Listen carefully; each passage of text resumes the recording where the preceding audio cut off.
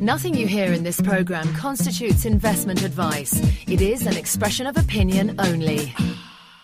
This is Frisbees, Bulls and Bears. Talking money and markets, what's happening and why.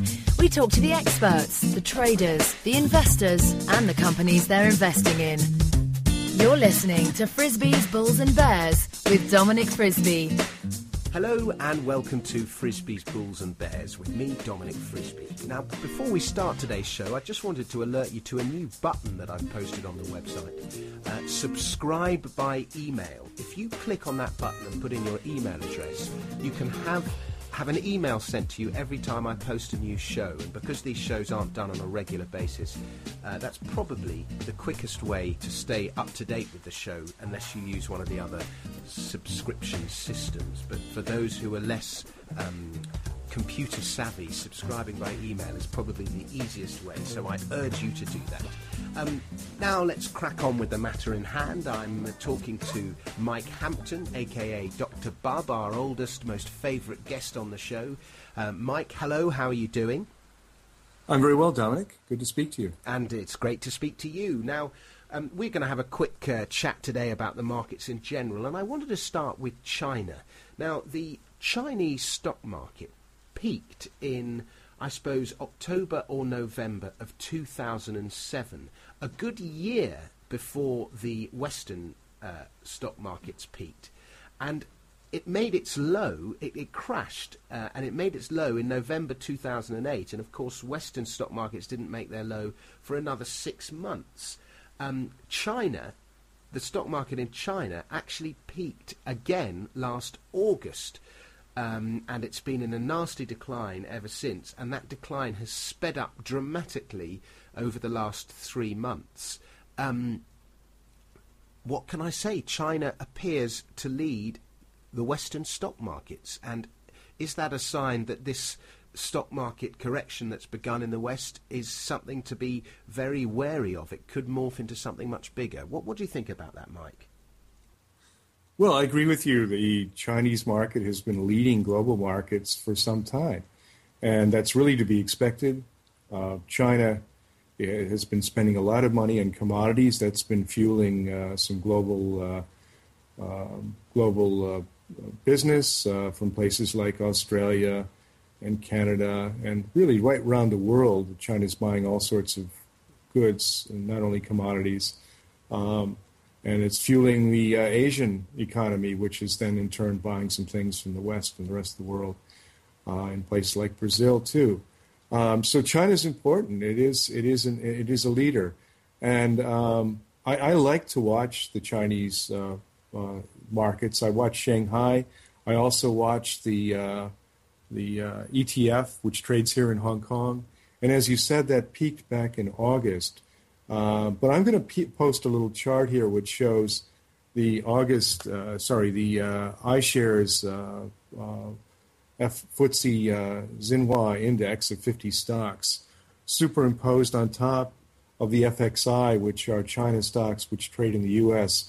And that chart's quite interesting because they actually show that the Hong Kong index peaked in August and then made a sort of double top, this slightly higher level, back in November, and that was when the peak came in the FXI. So we saw two peaks, both of them peak in an important way back in November, and they kind of stayed around that same level until the beginning of this year.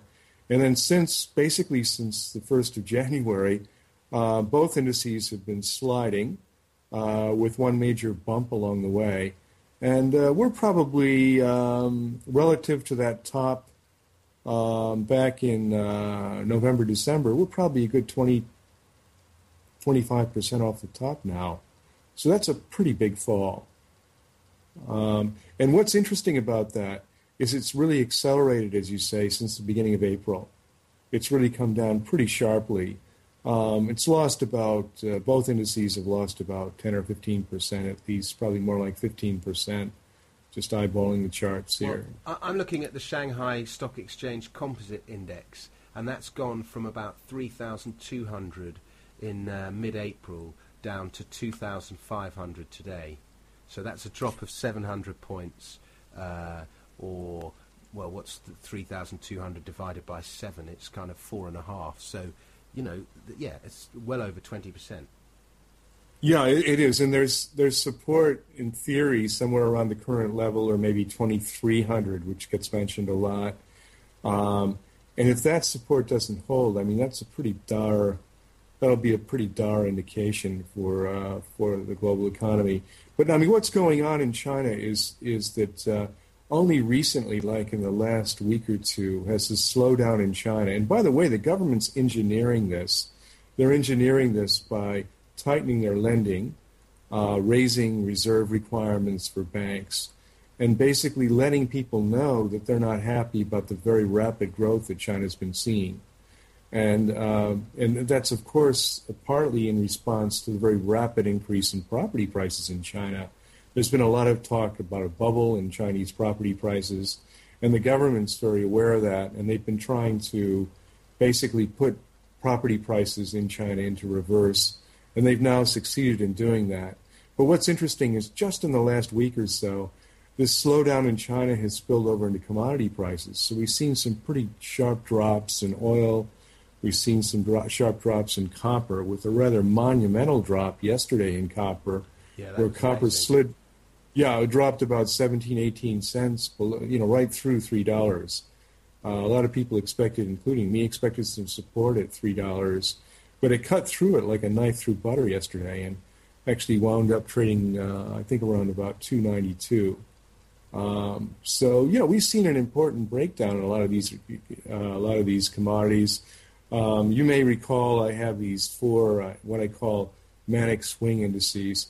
Well, those are all in moving very, very swiftly now, and they're really suggesting to me that we might see a repeat, and perhaps we're at the beginning of a repeat of the deleveraging process we saw back in 2008.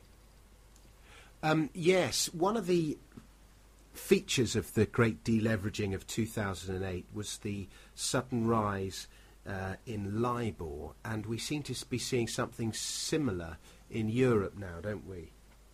Well, yeah, I mean, if you look at the increases, not only in Europe, but if you look at the increases in LIBOR on a percentage basis, they're huge. I think it's 3 months LIBOR has gone from about 40 basis points to about 60 some odd basis points. Those absolute numbers aren't very big, but that's a 50% increase in LIBOR. So that's enough for people to really take notice of it. And, it may be just the beginning, because I think what those rises in LIBOR are warning us is that there are some fears creeping back into the banking system. And this is my big fear, that if things really blow up in Europe, and Europe isn't fixed yet, the banks may find that they've got problems on their balance sheets, and fears about lending, depositing money with banks might spread around the world again. And, it may seem to people, well, that's no problem. We'll fix it the same way we did last time. We'll get the governments to heat up their printing prices and really print. Well, guess what? I mean, the governments really are not in the same position they were 2 years ago. It isn't going to be so easy for them to borrow more money and splash it into the economy the way they did back in 2008.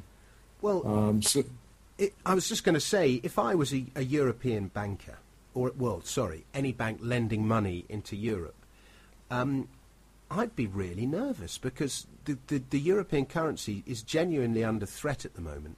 And with the actual current, I mean, if you're lending dollars and you're based in America, you can feel fairly reassured that somehow you will be bailed out. But with Europe, with there being so many member states and the currency being under so much threat, there is a genuine chance that if you lend money, you won't get it back. Yeah, well, this is the thing. Because the currency won't exist. Yeah, the currency won't exist. I mean, and uncertainty is a very scary thing. I mean, what we know is that governments all over the world, and I think it's 27 states, and a huge majority of American states too, are spending way more money than they have in the way of tax revenues. So it becomes evident that something's going to have to give. I mean, in Greece, they've proposed some pretty draconian cuts. Now, a lot of people believe that the Greeks will never live up to those, and therefore there'll be some pain coming for investors in bonds, from the sovereign government of Greece. That's down the road. A lot of people believe that. But even if they do actually go ahead and make these cuts, it's going to have a negative impact on parts of the economy. People just won't have as much money to spend. So there's some pretty dramatic changes coming just ahead of us. And, I really think where this is headed, and we started to talk about this a little bit on GEI, is the pain is going to have to be shared. I mean, there's an old saying, don't tax me, don't tax him, don't tax me, tax the man behind the tree. And the idea is that, well, look, I don't want the pain and you don't want the pain. Well, they'll find somebody else to pass the pain on to. But I think we're now realizing right around the world that all of us are going to have to share in this pain. And the real challenge for the leaders of the world is going to be figuring out how to fairly spread that pain in some way. Now, to me, that means haircuts for lenders, people who've invested in bonds of these difficult countries are going to find they're not going to get 100 cents back on the dollar. They might get 80 cents, they might get 90 cents if they're lucky, but they're not going to get 100 cents back on the dollar eventually. And at the same time, the government workers and the government pensions are going to have to take some kind of a hit. And I think as well, people are going to have to pay more tax. And on top of that, people who are relying on the government for various types of benefits are going to see a cut in their benefits too. So we're going to have to find a fair way of spreading that pain around so that all of us survive, and that, that there isn't too much pain injected on any individual members of this party.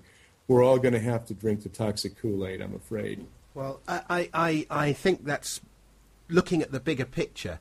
If I look at it from my own point of view, I kind of think, well, investing is a risky business. I can lose money as well as making money. If I'm clever and I get it right, why should I be penalised when the profits of my investment are then going to be taken by the government and invested badly?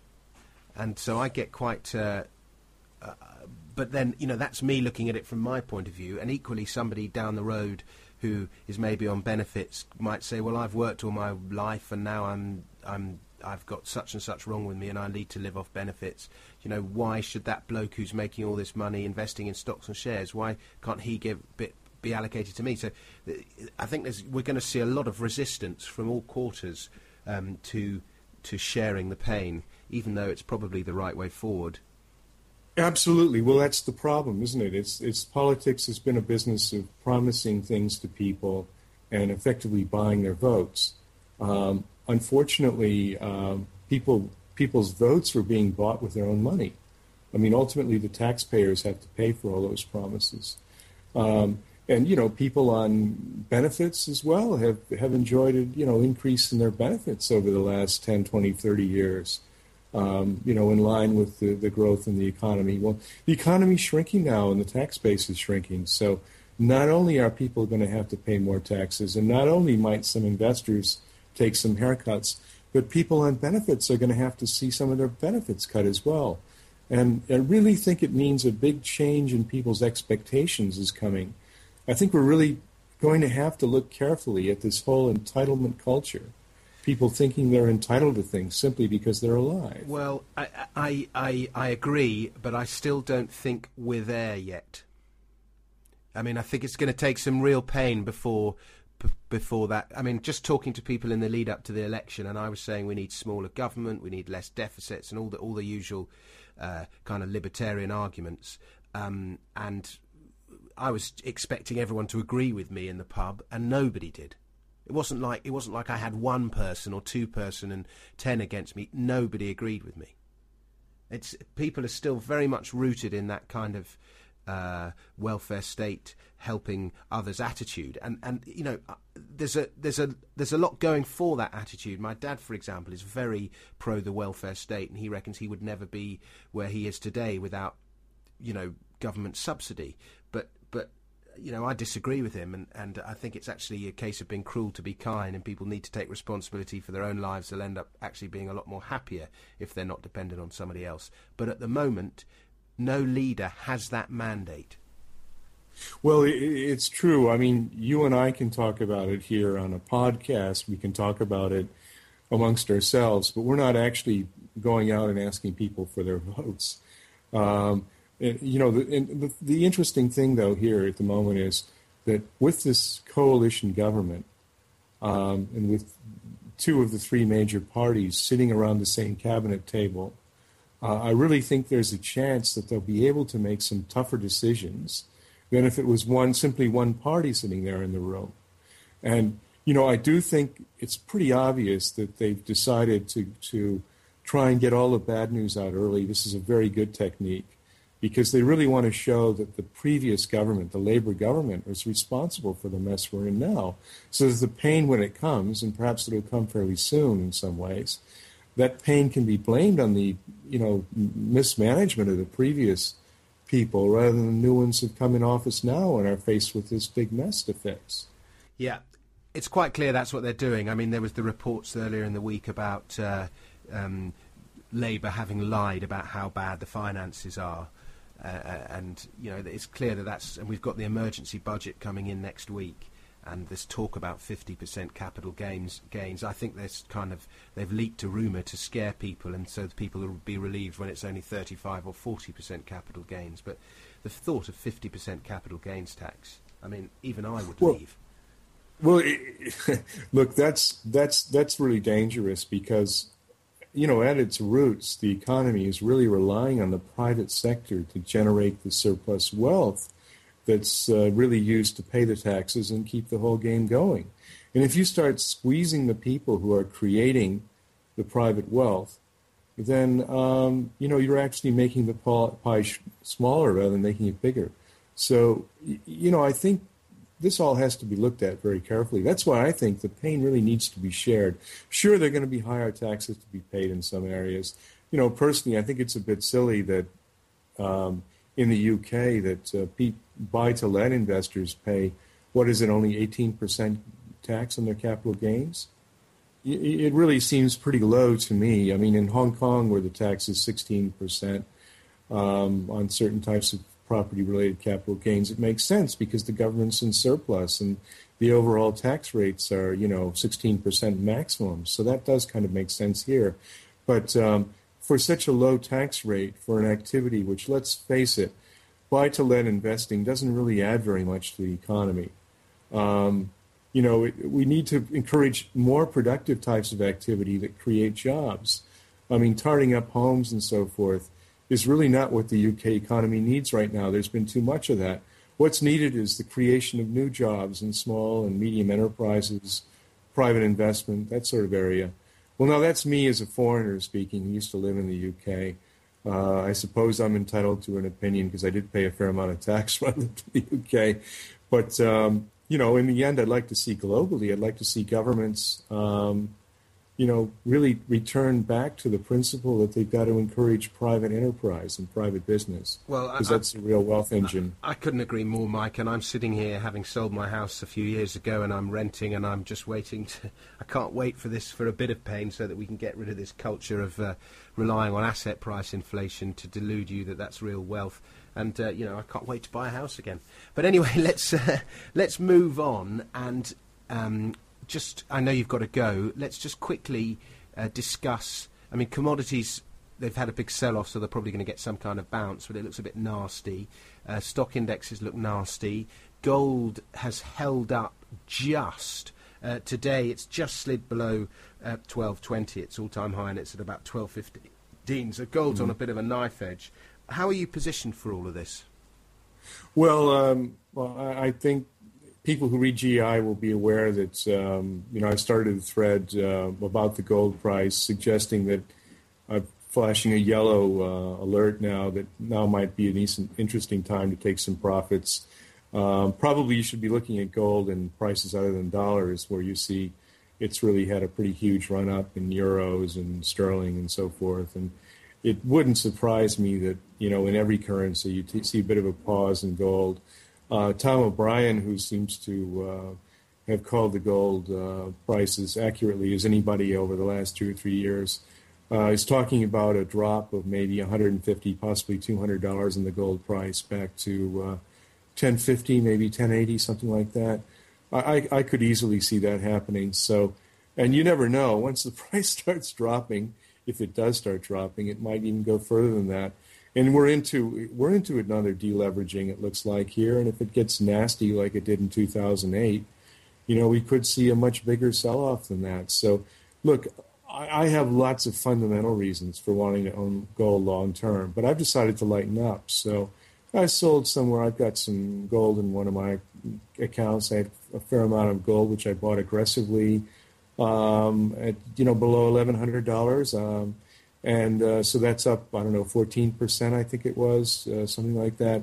So I took 20% or so of that off the table yesterday when gold was trading around $11.35, $11.40. Exactly, $12.35, $12.40, those sort of levels. I would have sold more, but I do think I want to keep part of my my portfolio in gold. It's interesting that Tom O'Brien has basically sold virtually all his gold.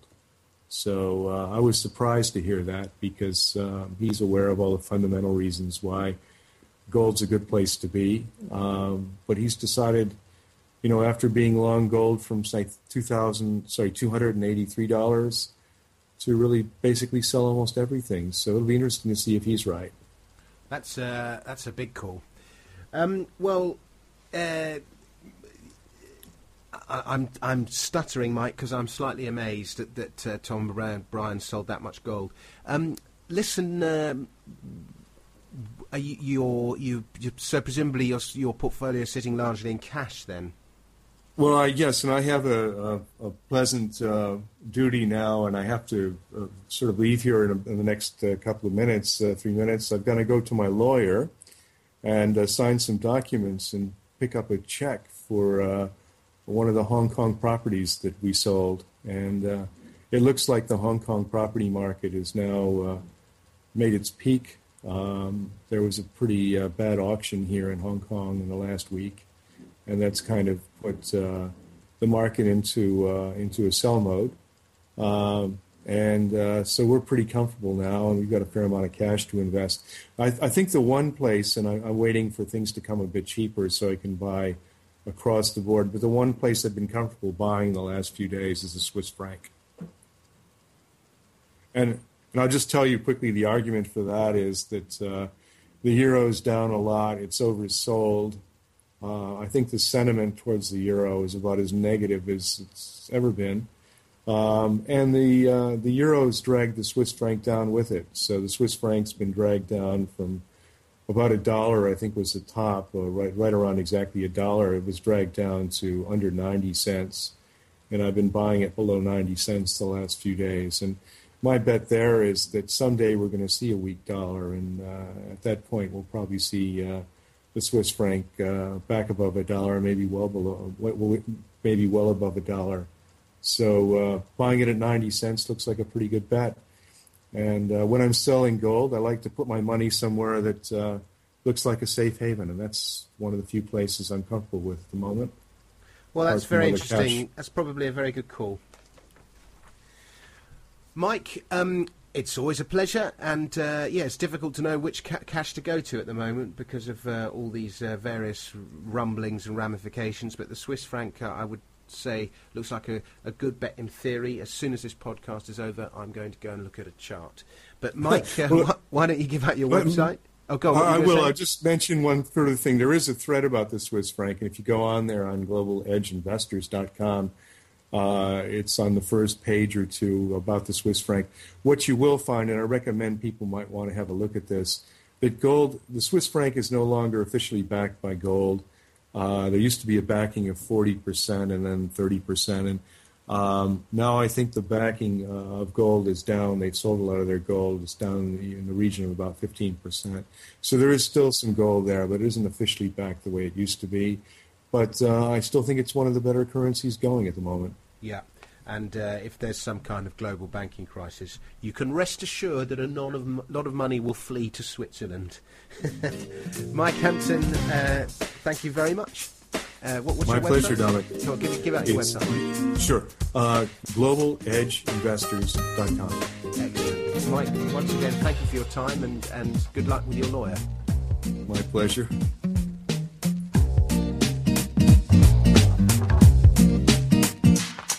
Frisbee's Bulls and Bears is presented and produced by Dominic Frisby. To discuss the markets and have your say, why not visit our forum at globaledgeinvestors.com. That's globaledgeinvestors.com. To join our mailing list so you can be updated as soon as a new show is posted, please email info@dominicfrisby.net or simply subscribe through iTunes.